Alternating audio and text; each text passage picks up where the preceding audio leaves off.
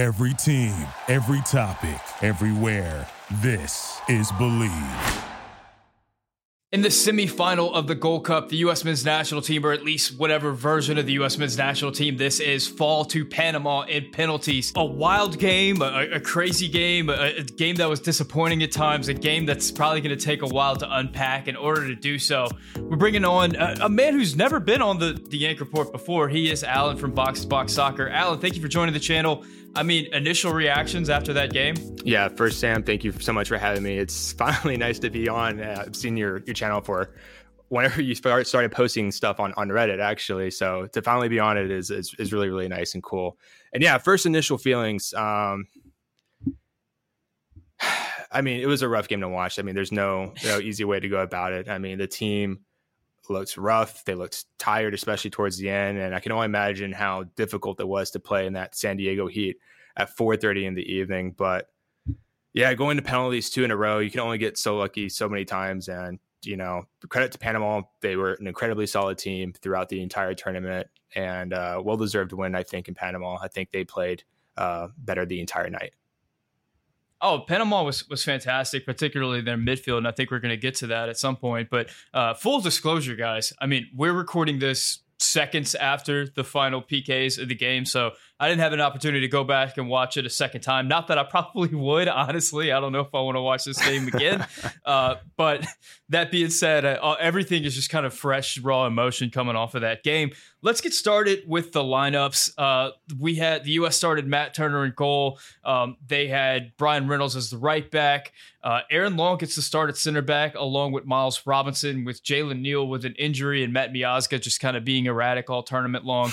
DeJuan Jones starts at left back. We get that midfield three that we've been seeing throughout the tournament in James Sands, Mihailovic, and Gianluca Busio. And then the front three was a little bit different.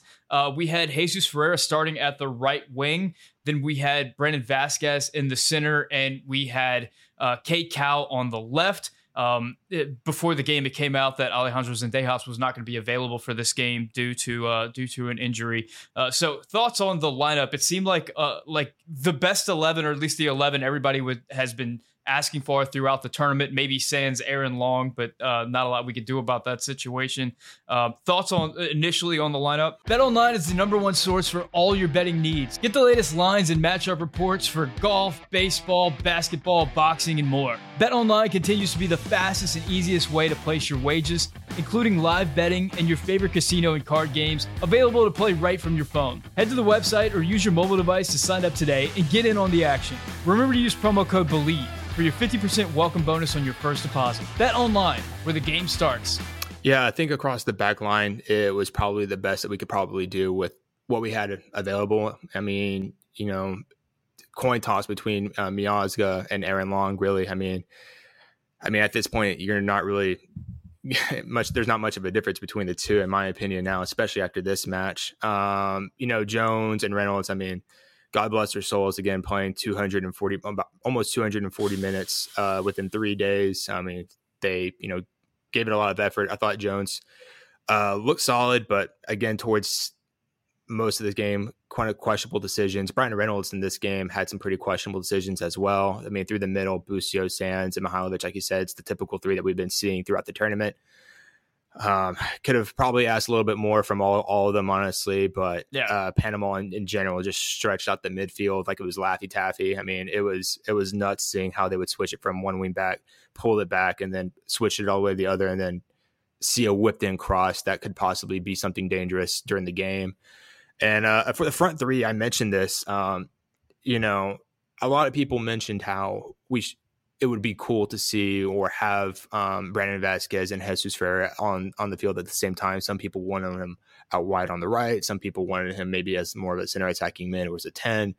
I will say that it was a decision because I feel like the benefit of having Jesus in there first, or in this case, Brandon Vasquez in there, if he were to be playing first, and there was only one striker in there, you can at least change up your style of play a little bit more. And again, this is all in hindsight, anyways. Like you said, we're filming this minutes after the game is over, but maybe I would have liked to see a little bit something different from the striker pool because it looked like we played strictly to Brandon Vasquez's strengths as him being an up top guy. I mean, we saw a few opportunities whenever we would try to play a ball to him and he'd have to hold it up and then he would probably lose it, or there was nobody else crashing in the box for him to feed it to.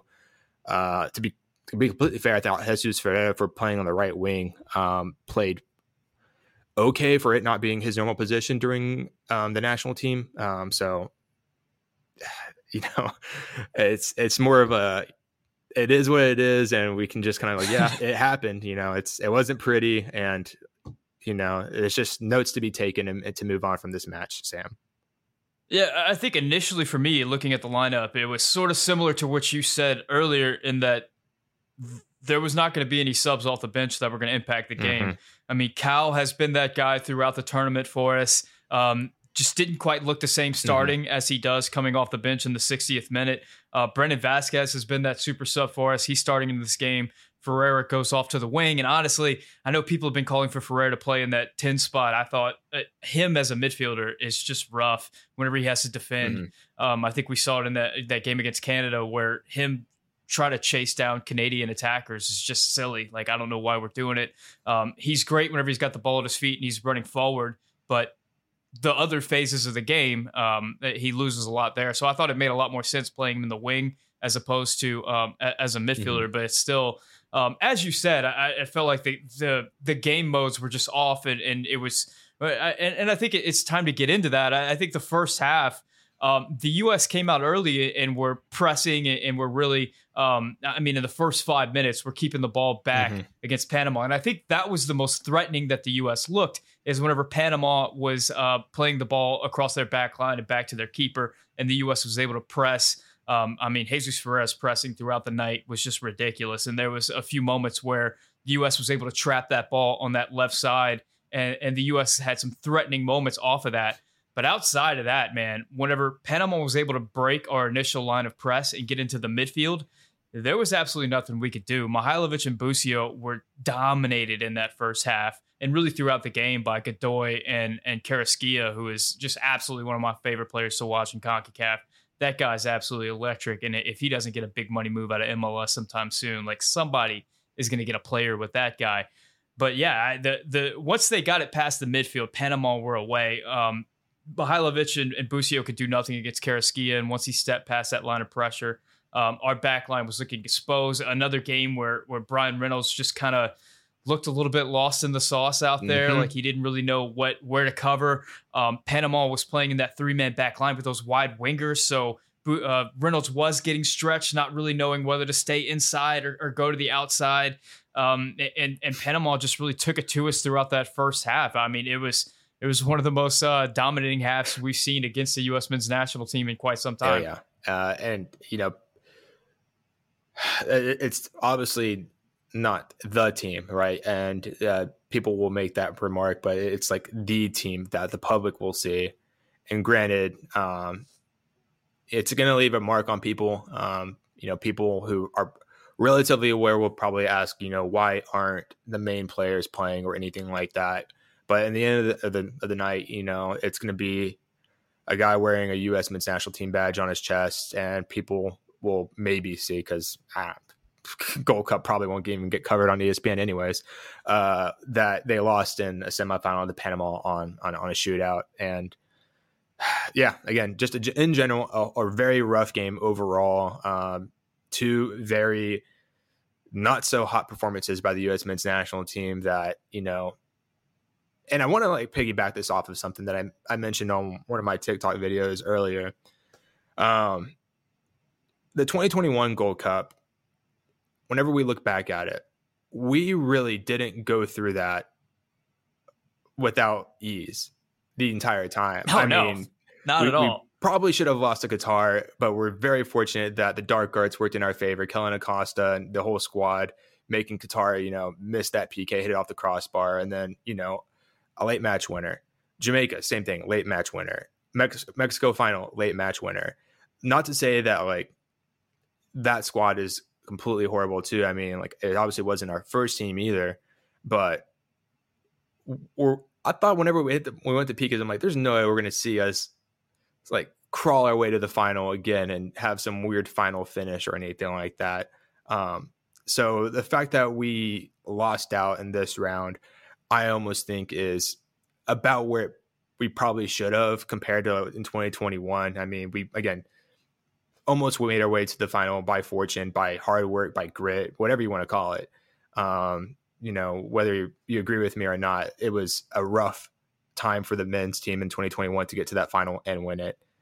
Granted, they won it, but I felt like it was about the same whenever we played against Canada, where it was like, man, this team is rough. It is not looking pretty. We were at least scoring goals for the most part, but it was more so desperate, and more because we were desperate too. But yeah, we got some set piece goals in that tournament in 2021, and we got some results to go our way, and of course that incredible performance by Matt Turner, who in this tournament had some great moments as well, and probably saved us from the quarterfinals. But anyway, sticking with this game, absolutely.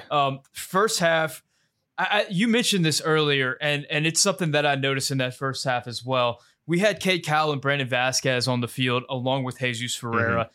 And it's three players that kind of have different strengths. Like Vasquez and Cowell are players that you want to play direct to. You want to win second balls off of them. And we just didn't have the midfield really set up to do that. Vasquez would go up and get those second balls, but Busio and Mihailovic were just not able to outcompete Gotoy or Karaskia throughout the game. I mean, every time there was a second ball, it was going to them. And then Ferreira, if you're going to utilize him properly, you got to play the ball to his feet and you got to feed him continually. You got to let the game flow through him. And the poise to get the ball out of the back on those counterattacks throughout the first half was rough. I mean, there were some sloppy touches. There was a number to go across the board. I mean, Brian Reynolds for sure had some moments there where the U.S. was on the break and he just played some really, really rough passes out of the back. Brandon Vasquez in the middle had some moments where attacks could have sprang and he just had some really rough touches.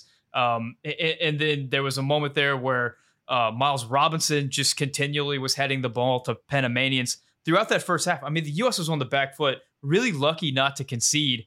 But we go into halftime. We come out of halftime kind of switching it up defensively. I think going into more of a 4-4-2 shape defensively as opposed to that 4-3-3. So we get a little bit. We're out wide and we can kind of cover those wide players a little bit better. And the game sort of starts to turn in that second half. Do you agree that we had it, maybe not the better of the chances, but we started to get chances and it started to kind of work? Yeah, I mean, if you look at kind of like how we were shaped and everything really from that second half, especially towards the middle and kind of towards the end, we were holding on to the ball a little bit more. It seems like we were kind of finally getting a small grasp of what was going on, just like a slight bit more than what it was in the first half.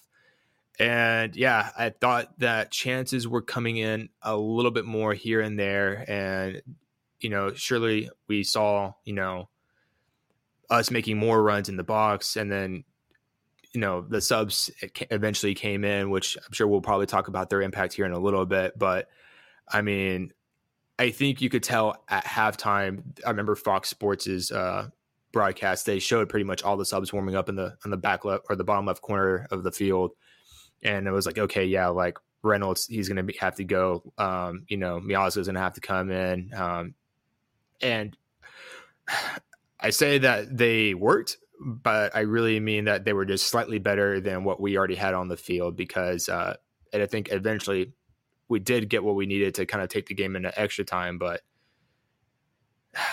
again, I'm still mentally trying to deal with the whole game right now. Yeah, I mean, and throughout the night, I mean, Panama had a few opportunities to go up against the U.S., but there were goals called back. There was that handball that wasn't called. I mean, there was. It felt like throughout the night that the U.S. was going to get away with one and actually win this game. Absolutely. Eventually, though, Panama finds that opener, and it's a pretty embarrassing opener where the U.S.'s back line. I mean, I believe it was DeAndre Yedlin playing on 2 or 3 Panamanian attackers. Who get the one-on-one with Matt Turner. Matt Turner comes out and tries to stop it, but he's not able to do so, and Panama is able to just easily slot one in the back of the net. And at that point, it felt for all the world like this is over. Like, this is completely embarrassing, and the U.S. is going to bow out of the tournament. I mean, was that your sentiments in those moments? Yeah, I remember just seeing it happen, and I was like, what's going on here? Like, how did that happen? I was almost caught off guard, and maybe because the Fox Sports audio was like delayed a little bit. Maybe it wasn't at that point, but I remember I looked up, and because I remember they were stuck in the midfield. Panama was like sort of stuck near the midfield, and I saw all the space behind them, and I thought, that they were gonna, maybe play the ball in the midfield and then play it back up. And I remember I looked down at my phone just to check something really quick for a second, and the next thing I know, I see the ball go through, and the way none of the defenders ran back, my first initial thought was like, okay, that's gonna be offside. And like you said, DeAndre Yedlin was like lagging behind on the back right. To be honest, whenever I looked at the replay, I looked at that too. Miazga stepped up a lot too. And I don't know, if Miazga was completely aware of where his back line was either, because if you step up that much and everyone realizes where the space is, then you have all that space to play a through ball. That could have led into it too. But yeah, the back line in general was not communicating, not setting the line evenly. And yeah, that goal was just hard to take in completely. I mean, we should have done so much better on that. And I mean, again, credit to Panama. Good first goal. They found the empty space, they played it, and they got the goal. But it was not to be the winner. At this point in the game, the U.S. had made a bunch of changes. Jordan Morris had come on. Christian Roldan had come on. DeAndre Yedlin had come on. Not exactly characters that you're expecting to save the day. And yet, I believe, was it the second period of extra time or the first? I don't recall exactly which.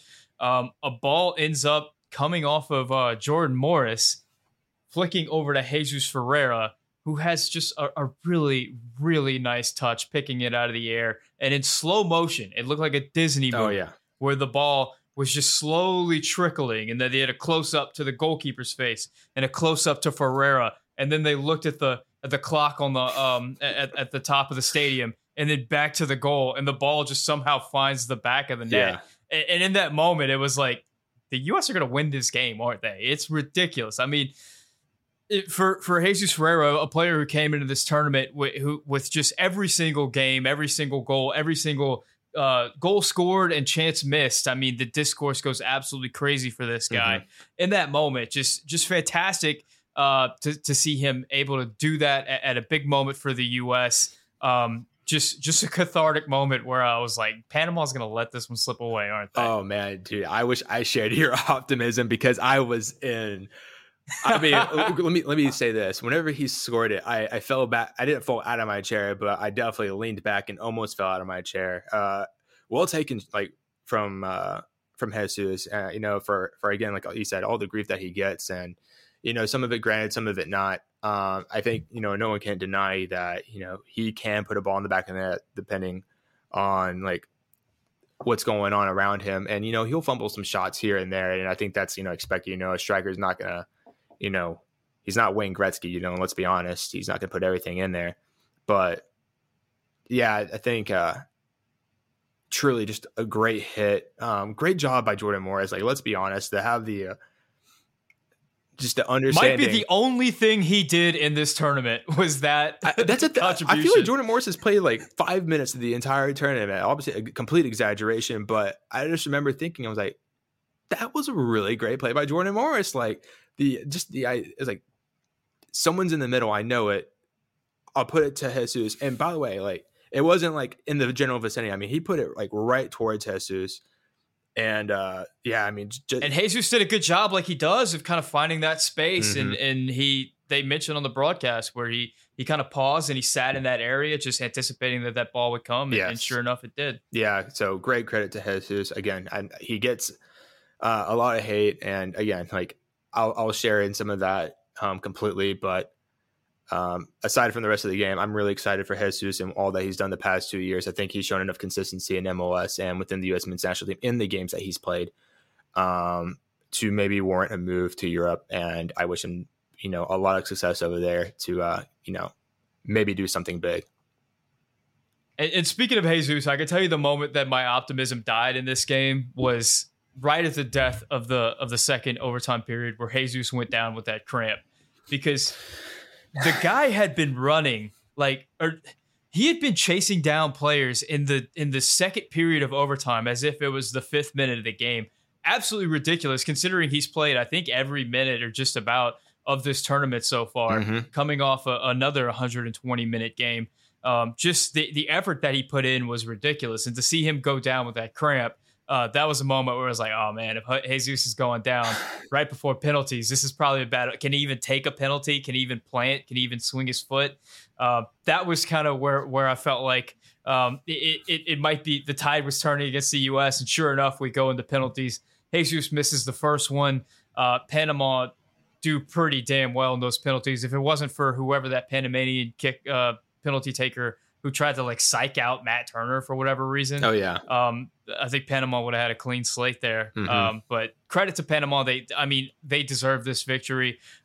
They're putting together a good team coming off of a Panamanian team that is changing over off of their golden generation with Blas Perez and Jaime Pinedo and all those great Panamanian players of the past, and kind of moving into this new direction with a lot of young players. And I think Carrasquilla is probably the main rising star of the bunch, but they've got some good players there, and they're trying to put together a bid for the World Cup in 2026, where the U.S. and Mexico and Canada are not going to be vying for qualification. So credit to them, credit for them putting this together. But I think it's time to talk about a little bit of big picture stuff for this tournament, because coming into this tournament, aside from being just a weird thing to watch in the summertime, there were some level of player evaluation going on in all this. I think the first one I want to talk about is the right back situation, where coming into the tournament, I was anxious to see what Brian Reynolds was going to look like. I was anxious to see if he was going to be able to take the starting spot away from DeAndre Yedlin.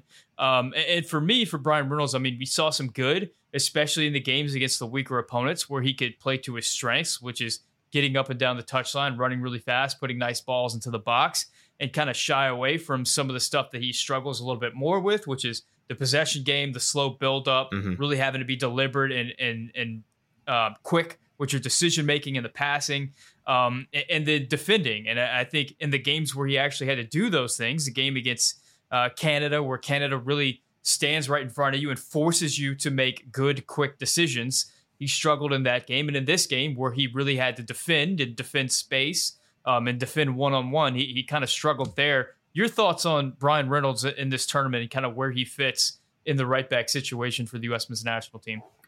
Yeah, so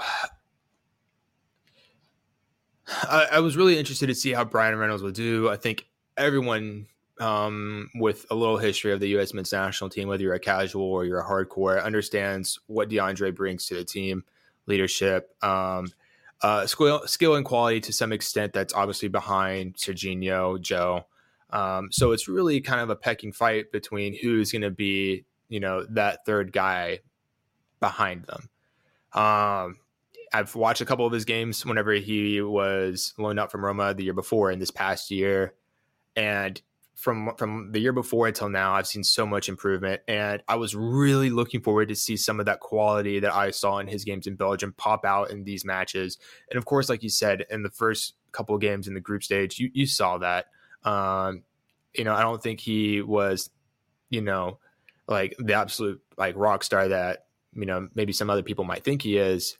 Not that I've actually seen a lot of people say that, but I would say I was a little underwhelmed, especially whenever it came to teams that had a little bit more to offer, like you said, Canada, Panama. I'm wanting more from Brian Reynolds still. I thought, after the Canada game, he definitely needs another loan move or even a permanent move outside of Roma to really nail down a spot that will challenge him more, because he needs to be challenged just a bit more than what he was in Belgium. Something a little bit more intense, maybe something in the Eredivisie would be a great place for him to go, like a mid-table team. But yeah, I was left wanting more from Brian Reynolds, and I didn't get what I was looking for. Moving over to the other fullback spot on the left back side. I mean, left back is the position where we have Anthony Robinson, and then a whole lot of question marks after that. It seems like at the moment the backup left back is probably one of Joe Scally or Serginho Dest. So having anybody step up in that position would be fantastic. Was curious about the battle between John Tolkien and DeJuan Jones, how that was going to play out. John Tolkien is kind of the younger player, the exciting player. And DeJuan Jones is sort of a more established MLS player who I think is a really good left back in MLS. He plays left back and right back. And just always curious about what he looks like on the international level. I thought DeJuan Jones was solid to good for most of the tournament for the U.S. I don't think he rose up to being like a star or anything like that, but in this game and others before that, just a player that you can count on. I think what you would consider like a veteran presence, didn't get beaten by the moment, just continued to fight against whatever opposition he was playing against, had the poise in the moment, delivered the outstanding cross to Brandon Vasquez in the game against Canada for that go-ahead goal. I thought he had a solid performance. I don't know if he's necessarily A-team ready. Maybe in a pinch if you absolutely have to have someone, but that's kind of where I'm at on DeJuan Jones right now. Kind of a breaking case of emergency left back. No, yeah, I completely agree with you. I was not someone that doubted his ability completely, but to be completely fair, I haven't watched a lot of New England Revolution games compared to some other people. And, a lot of people's opinions I respect say that, he was a good quality player. And I think I saw that in this tournament too, that, yeah, he was very solid, very good. I love the fact that he's dual footed and, can be one of those other players that, maybe down the line, if he develops to be a better player, we have 3 players that can play right back or left back in a pinch. So yeah, I was definitely pleased, and I agree with all that you say. I'm not necessarily sure if he is an A-team player. I think there's actually some kind of competition that's out there, but he's also a player that hopefully after this season I can see make a move and get some more reps at a more maybe like faster level. The backup 6 has been a question mark for a long time. Yes. I don't know whether it's still a position of need, considering the U.S. has been playing with more like this double pivot situation. So it kind of limits the necessity for that a little bit more than what we saw in the previous cycle. But coming into this tournament, we had Aiden Morris and we had James Sands. Aiden Morris leaves early with a personal issue. Still kind of undisclosed what that personal issue is, but he's back playing with the Columbus Crew. James Sands, however, just kind of quietly put together one of the better performances of a U.S. men's national team player in this tournament. I thought he fought really hard in challenges, just did not let anybody take away anything from him in those one-on-one duels.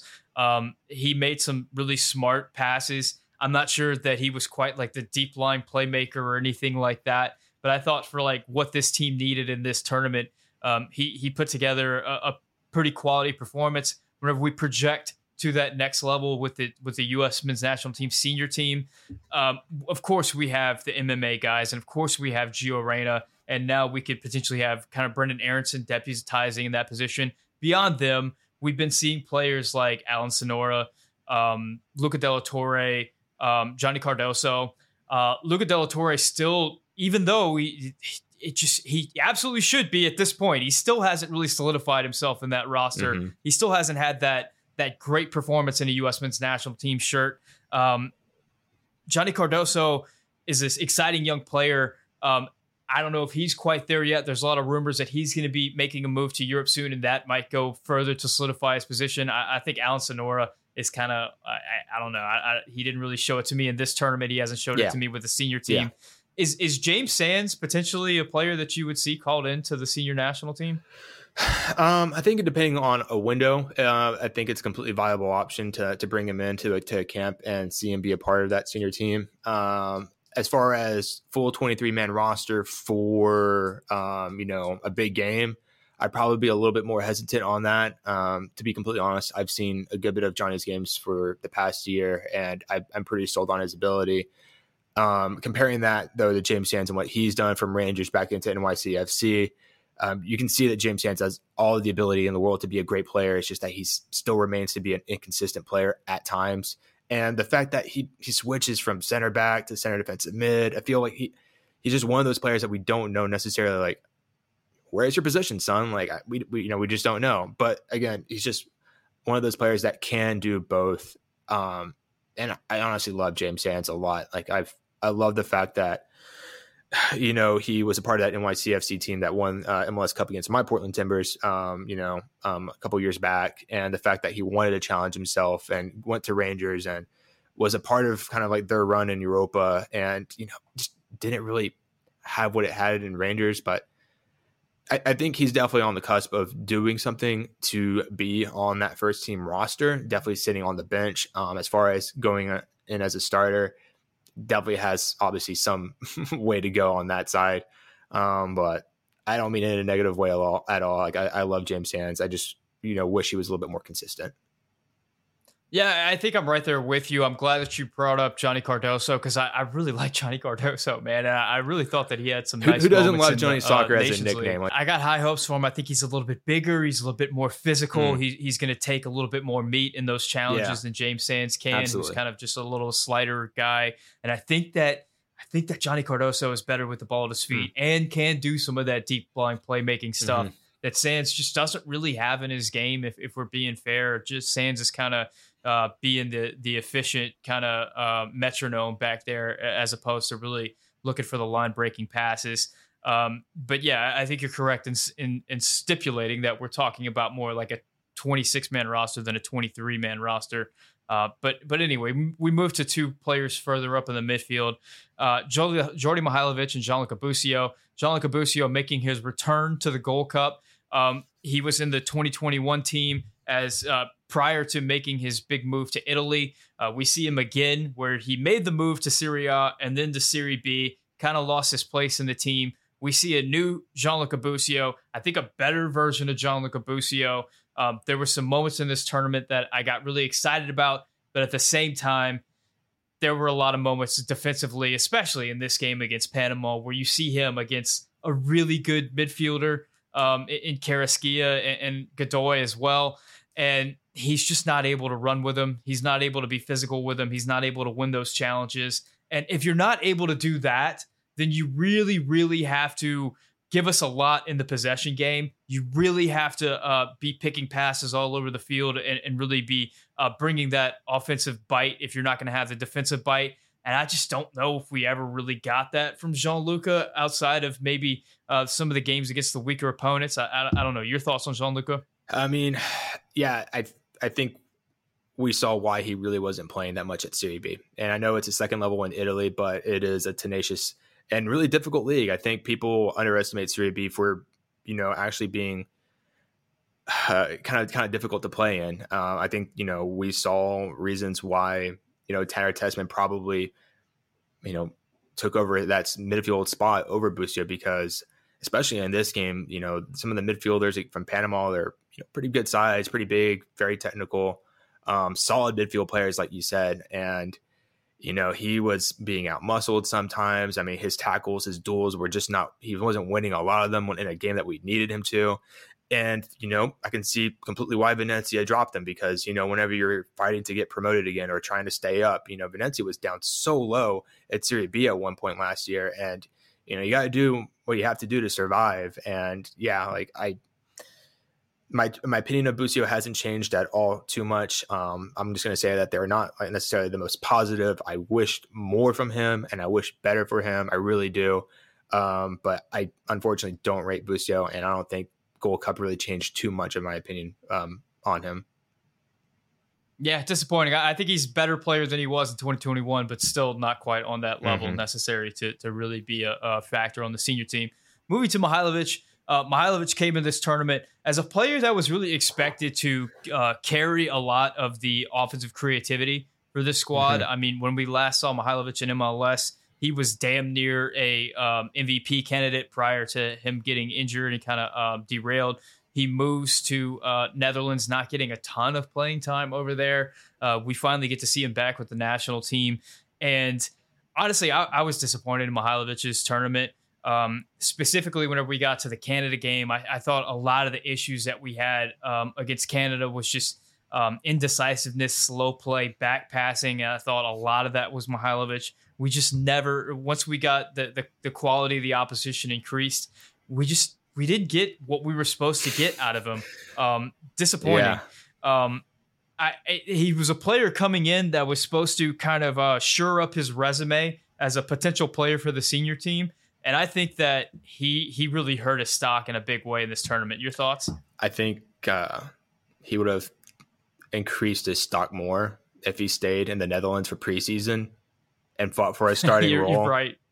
And played in the Netherlands. Because he already lost his role over there in the Netherlands. And, again, whatever competition that he's in over there, I mean, it's pretty intense. I mean, AZ is a pretty big club over there in the Eredivisie, and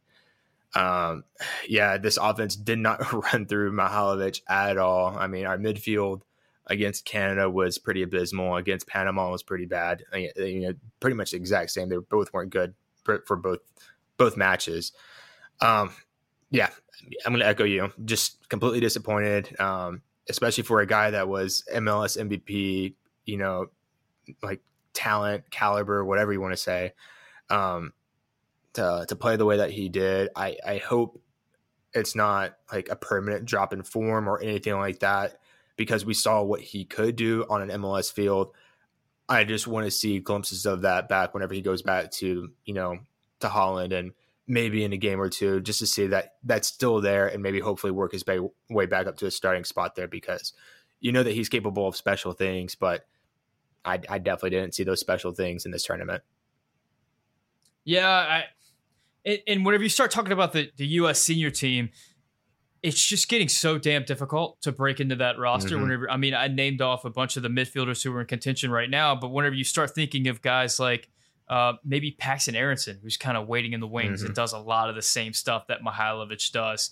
Caden Clark is out there floating around somewhere that kind of slots into this role. Yep. Maybe Diego Luna is kind of a player that's kind of in this sort of realm. Mm-hmm. And you start to think, like, if we're got to wait a few seasons on Mihailovic to get to that level, and we're giving these other players who have shown really well at the youth level an opportunity to catch up, is it ever going to come good for Mihailovic? And I don't know. The clock's kind of ticking right there. Really devastating whenever he got that injury a few seasons ago, because it seemed like he was on the cusp for a run with the national team. Maybe could have gotten into the World Cup squad, but kind of derailed all that momentum for him. And now I'm just wondering if it's kind of too little too late for Mihailovic. Let's move up to the front three. Mm-hmm. Let's talk about a player that I think was the disappointment of the tournament, and that's Alejandro Zendejas coming into this tournament. Zendejas is a player that's been getting minutes with the senior national team, a player that had a really good game against, it was one of the minnows that we played. I forgot who it was a few months back with the senior squad. But since then, just hasn't really shown much whenever he's gotten those starts with the senior squad. Coming into this Gold Cup tournament, it was expected that Zendejas was going to be the star, that he was really going to carry the offense. This winger pool was not that exciting outside of Zendejas, and it was expected that he was going to get a lot of minutes. The connection between him and Ferreira or him and Vasquez was going to be the main goal threat for the U.S. But he was a dud, and he wasn't just a dud against Canada. He wasn't just a dud against Jamaica. He was a dud against St. Kitts. He was a dud against every team that we played. A really disappointing tournament for a player that I feel like is better than what he showed. But whenever you consider how difficult it is to get into the senior squad, how many wingers are around, how many wingers would actually be called in if we're talking about actually a 23 as opposed to a 26, Zendejas really hurt his stock in this tournament. Yeah. Looking back, like when you said those minnows, it was essentially the Nation League teams. I'm presuming it was probably Grenada that we played, where Grenada,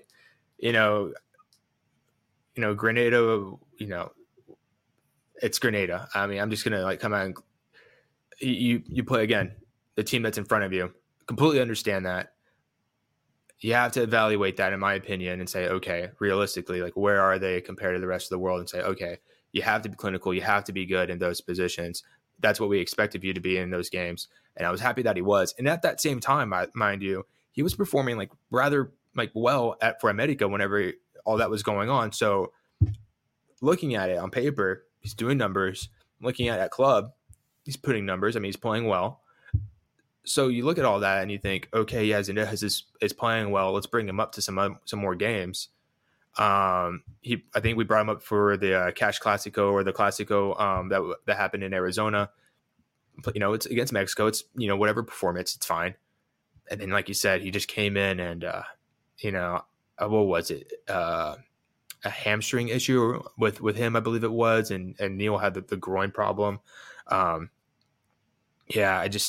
Very unfortunate to see. I remember people were talking about how the floor is slightly raised with Zendejas there. And I don't know. It feels like we're back on the drawing board, honestly, whenever it comes to the winger depth. We're still looking and trying to find wingers. But it's okay because we still have 3 years for the World Cup, and we have all the time to find some bodies to do it. And the thing is, Zendejas was competing with Taylor Booth, really. And Taylor Booth is another young player for the U.S. He's been really exciting. Mm-hmm. A player that is poised for a big year with club, a player that's being linked to big moves. We like Taylor Booth. A player that's really exciting. Yeah, a player that's really exciting. Yeah. A player that can be a playmaker, can operate in different positions. Yeah, and I think Taylor Booth was a big winner in this Gold Cup, considering the way that Alejandro Zendejas performed. And just like we mentioned with some of the young players who are kind of waiting in the wings, I mean, you've got guys like Kevin Paredes, who were currently on a Bundesliga team, got minutes last season, potentially poised for a bigger season next season. There's players that can come in and take this spot that Zendejas is competing against, whether they were on the field in the Gold Cup or not. And I feel like a lot of players caught a lot of ground on Zendejas in this tournament. Really disappointing. I want to piggyback off of that really quick. A comment that I see a lot whenever I do my live streams on TikTok or anything really is the Gold Cup doesn't matter. All this stuff, it's irrelevant. It's Mickey Mouse Cup now. All these other comments. To that, I would say there are so many other benefits to it. It's an opportunity to bring people like this, and we can see some players shine for the first time and show the potential to maybe be something. I mentioned him just a little bit earlier, and we talked that he wasn't playing in this game, but I thought Jalen Neal for stepping in and really kind of stepping into the LA Galaxy first team to come into this tournament. I know he had the two bad blunder passes in the Canada game, but for the most part, I thought Jalen Neal did a great job. And it's these type of tournaments, these type of call-ups, this one, Cupcake, Cash Classico, whatever, these meaningless games that the U.S. men's national team play where people throw a tantrum over, where it's like, we throw a tantrum over, but we know we're going to watch because we're going to look at those young youth players that aren't part of the A team, and we get to judge them and be like, I expect you to perform good whenever you play with the national team. Let's see you do it. You're on stage, perform for us. And I love seeing that. Like, it's not like the A team, like I said, but at least I get to see someone like Jalen Neal, Jones, Brian Reynolds, who honestly hasn't gotten a lot of shots at the first team, to be completely fair, and more, and say, okay, maybe we don't have to pick you up anymore. It's like, maybe you're worth a bench spot at one of our next games, or maybe, whenever we do Cash Classico next April, going into Copa America, we'll bring you up and we'll start you in that game, or we'll make sure that you start in whatever the December camp or January camp. It's these types of camps and tournaments that exist where we can put those type of players in. And I'm really excited for whenever one of those windows comes up again. I really want to see Kevin. I really want to see Paxton. I really want to see a lot of those guys that were maybe a part of the U20 team get an opportunity to play with some of the better performers from this Gold Cup and see how they perform together, and then make that next jump after that, or see who doesn't make that next jump. I think that's what these games are all about. Even though some people don't like them, they are beneficial for us as fans and for the coaches to see who's going to make that next jump. And yeah, I think we learned a lot from this tournament, and I'm really excited to see some of those young kids come in and perform. Yeah, absolutely. In this 2022 cycle, I mean, Miles Robinson for sure got a big boost from the Gold Cup.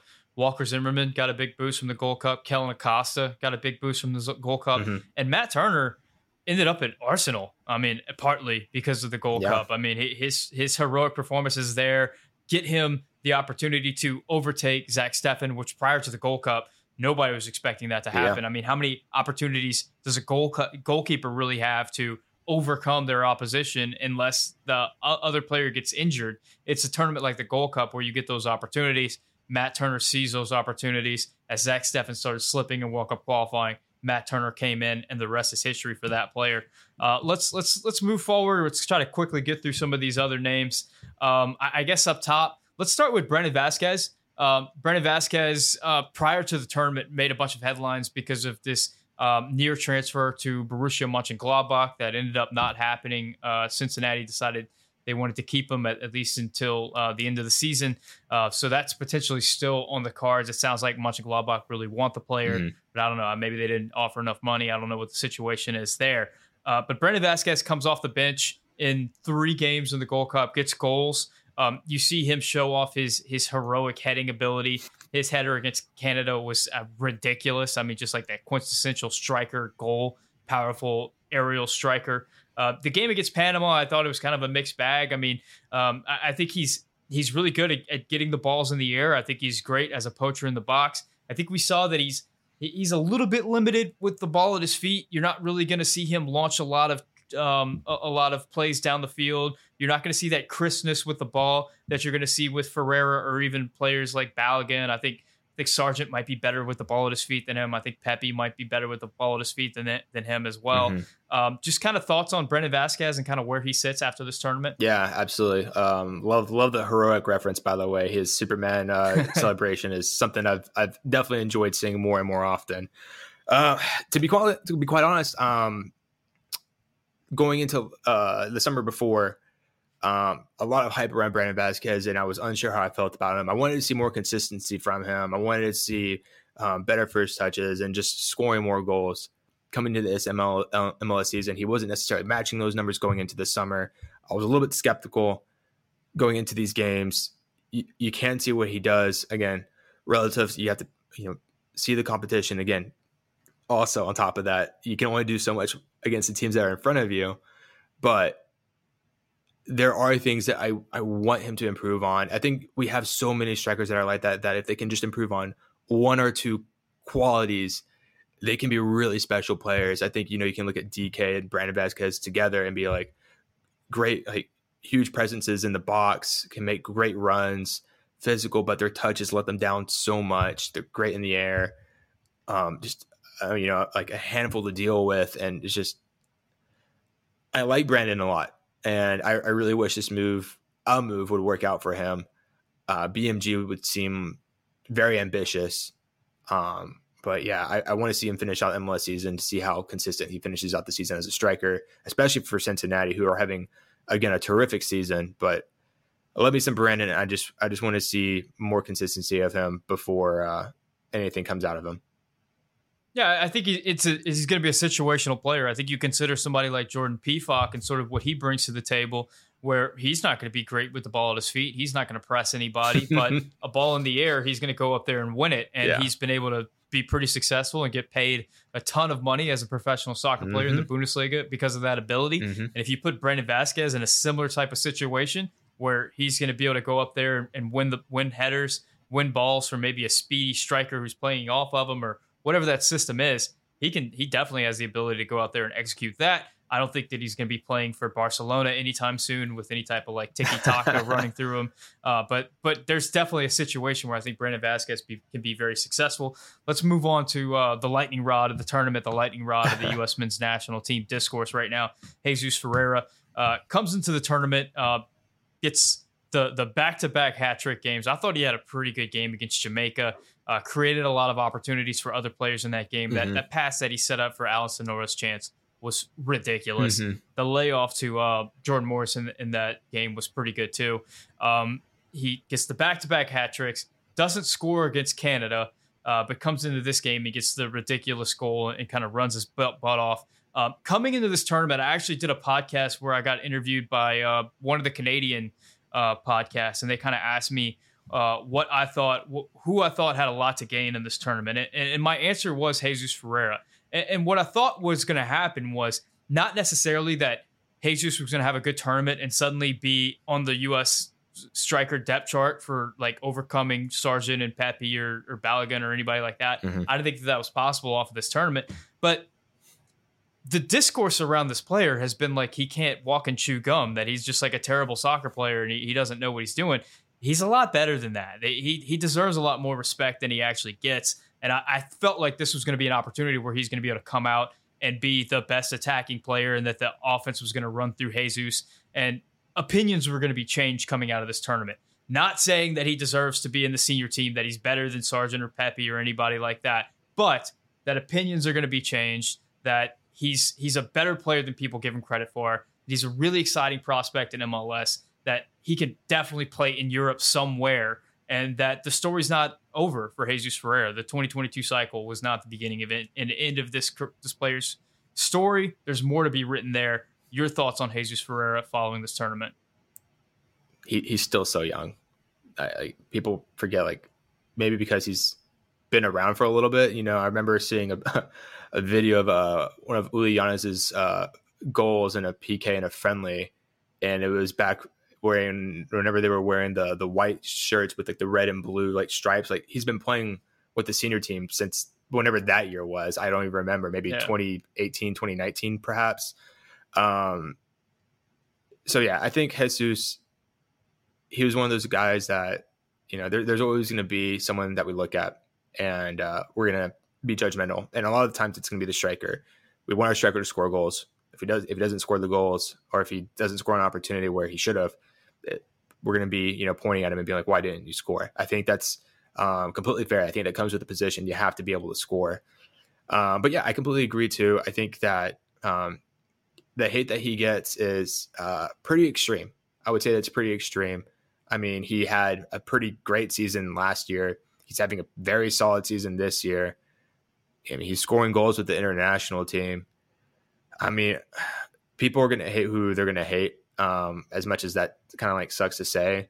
But he's done pretty much anything and everything that you would want him to do to say, hey, like, you're doing good for yourself. Maybe you should go to Europe. And it's about time he does. For me personally, I don't want him to wait. I want him to go right now, try to get into a preseason and work your way in with the club, because I feel like if he goes to a club, and I mean this, like, as in, if I was his manager or his whatever, to take care of him, I'd be like, yeah, dude, go right now. If you wait until December for the January window to come in, and if you have a move lined up, you're going into a team that's going to be desperate need for a striker. Maybe like we are in a position where we shouldn't be, and we need more goals, so we need you, or we are in a spot where like we're desperate, like in relegation fight. And if you don't do the job there, everyone's going to look at you as a failure. One is if he comes in right now, in my opinion, it's like, okay, like take your time, get acclimated to it, and build your way in. And I think that would probably be best for him if he fit into a team that has the quality that he needs to be successful, and that he isn't necessarily rushed into a spot where he has to be the number one dude, you know? And I wish nothing but the success for Jesus. You know, there are a lot of times where I grunt and just like rub my head on some of the things that he does on the field. But again, that's normal for a striker. And I think some of the hate that he gets is normal for a striker, but sometimes it does get over the top. Though I will say, I do love the Pirates of the Caribbean meme that's gone around. Great stuff. Probably the best thing to come out of this tournament. Yeah, I think, as I said with Brandon Vasquez, is there's a role for him to play somewhere in Europe. I think the same thing could be said for Jesus Ferreira. Jesus Ferreira is not a one-size-fits-all type striker. There's going to be a specific type of situation that he has to go into. You're going to be looking for a team that maintains possession a lot and is going to be looking to play through a striker centrally. Jesus needs to have the ball. He needs to have the rhythm. He needs to be making passes. He needs to be involved a lot. He's not going to be a guy that's going to get you a goal against the run of play. He's probably not going to be a guy that's going to go to the championship and kind of fight it out in the box for 90 minutes. Jesus Ferreira, the whole city. We called it right here. Yeah, it's not really what you're looking for there. I think that it's got to be a specific type of opportunity, and then it's got to be a team that can afford a big transfer fee, because FC Dallas is definitely going to need it, and then a team that can afford to pay Jesus Ferreira, because he's making a pretty solid amount of money for FC Dallas as a DP. So it's just got to be the right thing. I think my big winner of the tournament was Jesus Ferreira for all those reasons, but I think my runner-up is going to be Jalen Neal. I thought Jalen Neal was really impressive, a player that came into the tournament without a lot of fanfare or anything like that. He was kind of a surprise to be on the roster, but he comes in and he shows what we've seen from this next generation of center backs, which is poise on the ball, the ability to make line-breaking passes. I think that Canada game was pretty tough. As I said before with Brian Reynolds, it was one of those games where I think a lot of young players do a lot better in situations where they're reacting to the game and they're able to play in that game, whereas Canada stops, slows everything down, and makes you think, okay, where's this next ball going to go? Where's the pressure? What are they trying to make me do right now? Where's the trap at? And then if you make a mistake, they're pouncing on you. And I think that's a situation that's tough for a young player. And I think Jalen got exposed in that situation, but there's a ton of upside for that player. Give me your two top players of the tournament. Yeah, I would definitely have to say mine would be DeJuan Jones. I think the mistake, or correct me if I was wrong, but that first game against Jamaica, didn't Tolkien start? Yeah. Tolkien started. Yeah, so obviously, Jamaica is a difficult team. I mean, they're playing right now in the semifinal against Mexico. So Tolkien, probably had a hard time, but I think DeJuan Jones, slotting in for the rest of the tournament did spectacular. We're going to talk about that beautiful ball that he dropped on for Brandon Vasquez's head to score that goal against Canada. And I'm also going to go with Jalen Neal. Again, I said it earlier in the show that he pretty much came from LA Galaxy 2, worked his way up through that, became a standout, and pretty much got inserted into LA Galaxy's first team and has performed relatively well for them. And again, for being 19 still, that's pretty impressive. So I have nothing but love for Jalen Neal and everything that he's done. And for DeJuan Jones, if I could do a third, I would say Matt Turner, undisputed number one. And that is right hand up. I was not sold on Matt Turner. I was a Stefan stan the entire time. So I will concede completely. And not that I had to have this tournament to do it, but what was it? 14 out of 28 PKs, man. That is insane, or whatever it is. 14 out of 20. The passing on Matt Turner, the line breaking passing, the poise, the handles. Yeah. Where is this coming from? That's all you need. One season at Arsenal is all you need, apparently. Incredible. All right, so that wraps it up for the 2020. What year is this? 2023 Gold Cup. What a wild and wonderful ride it was. Good luck to everybody in the final now. I hope Mexico loses. That being said, Alan, thank you so much for coming on. Can you tell people where they can find your content? Yeah, of course. I'm mainly a TikToker, so if you or your kids or anyone want some good PG-13 fun on TikTok, you can follow me at Box2Box Soccer on TikTok or B2B _ soccer on Twitter. And my link tree is on those, so you can follow me on my other socials there as well. And yeah, I would really appreciate it. You're on Threads, right? I'm on Threads, but only whenever Twitter's down will I go over there. But we're slowly building that up, slowly but surely. Slowly but surely. Yeah. Thank you so much, man. I appreciate it. Guys, thank you so much for watching. If you want the Yank Report in podcast form, you can get it anywhere you get your podcast. Thank you for liking, subscribing. Thank you for becoming a member. Shout out to all my tier 2 members: Manuel Oliveras, Matthew Doyle, Matthew Hanna, Michael Baker, Dan McVeigh, Mike Irish, Aaron M, expats everywhere, and Aaron Silva. For Alan and Box to Box, my name is Sam, and this has been the Yank Report, brought to you by Bet Online. Thank you for listening to Believe. You can show support to your host by subscribing to the show and giving us a 5-star rating on your preferred platform. Check us out at Believe.com and search for BLEAV on YouTube.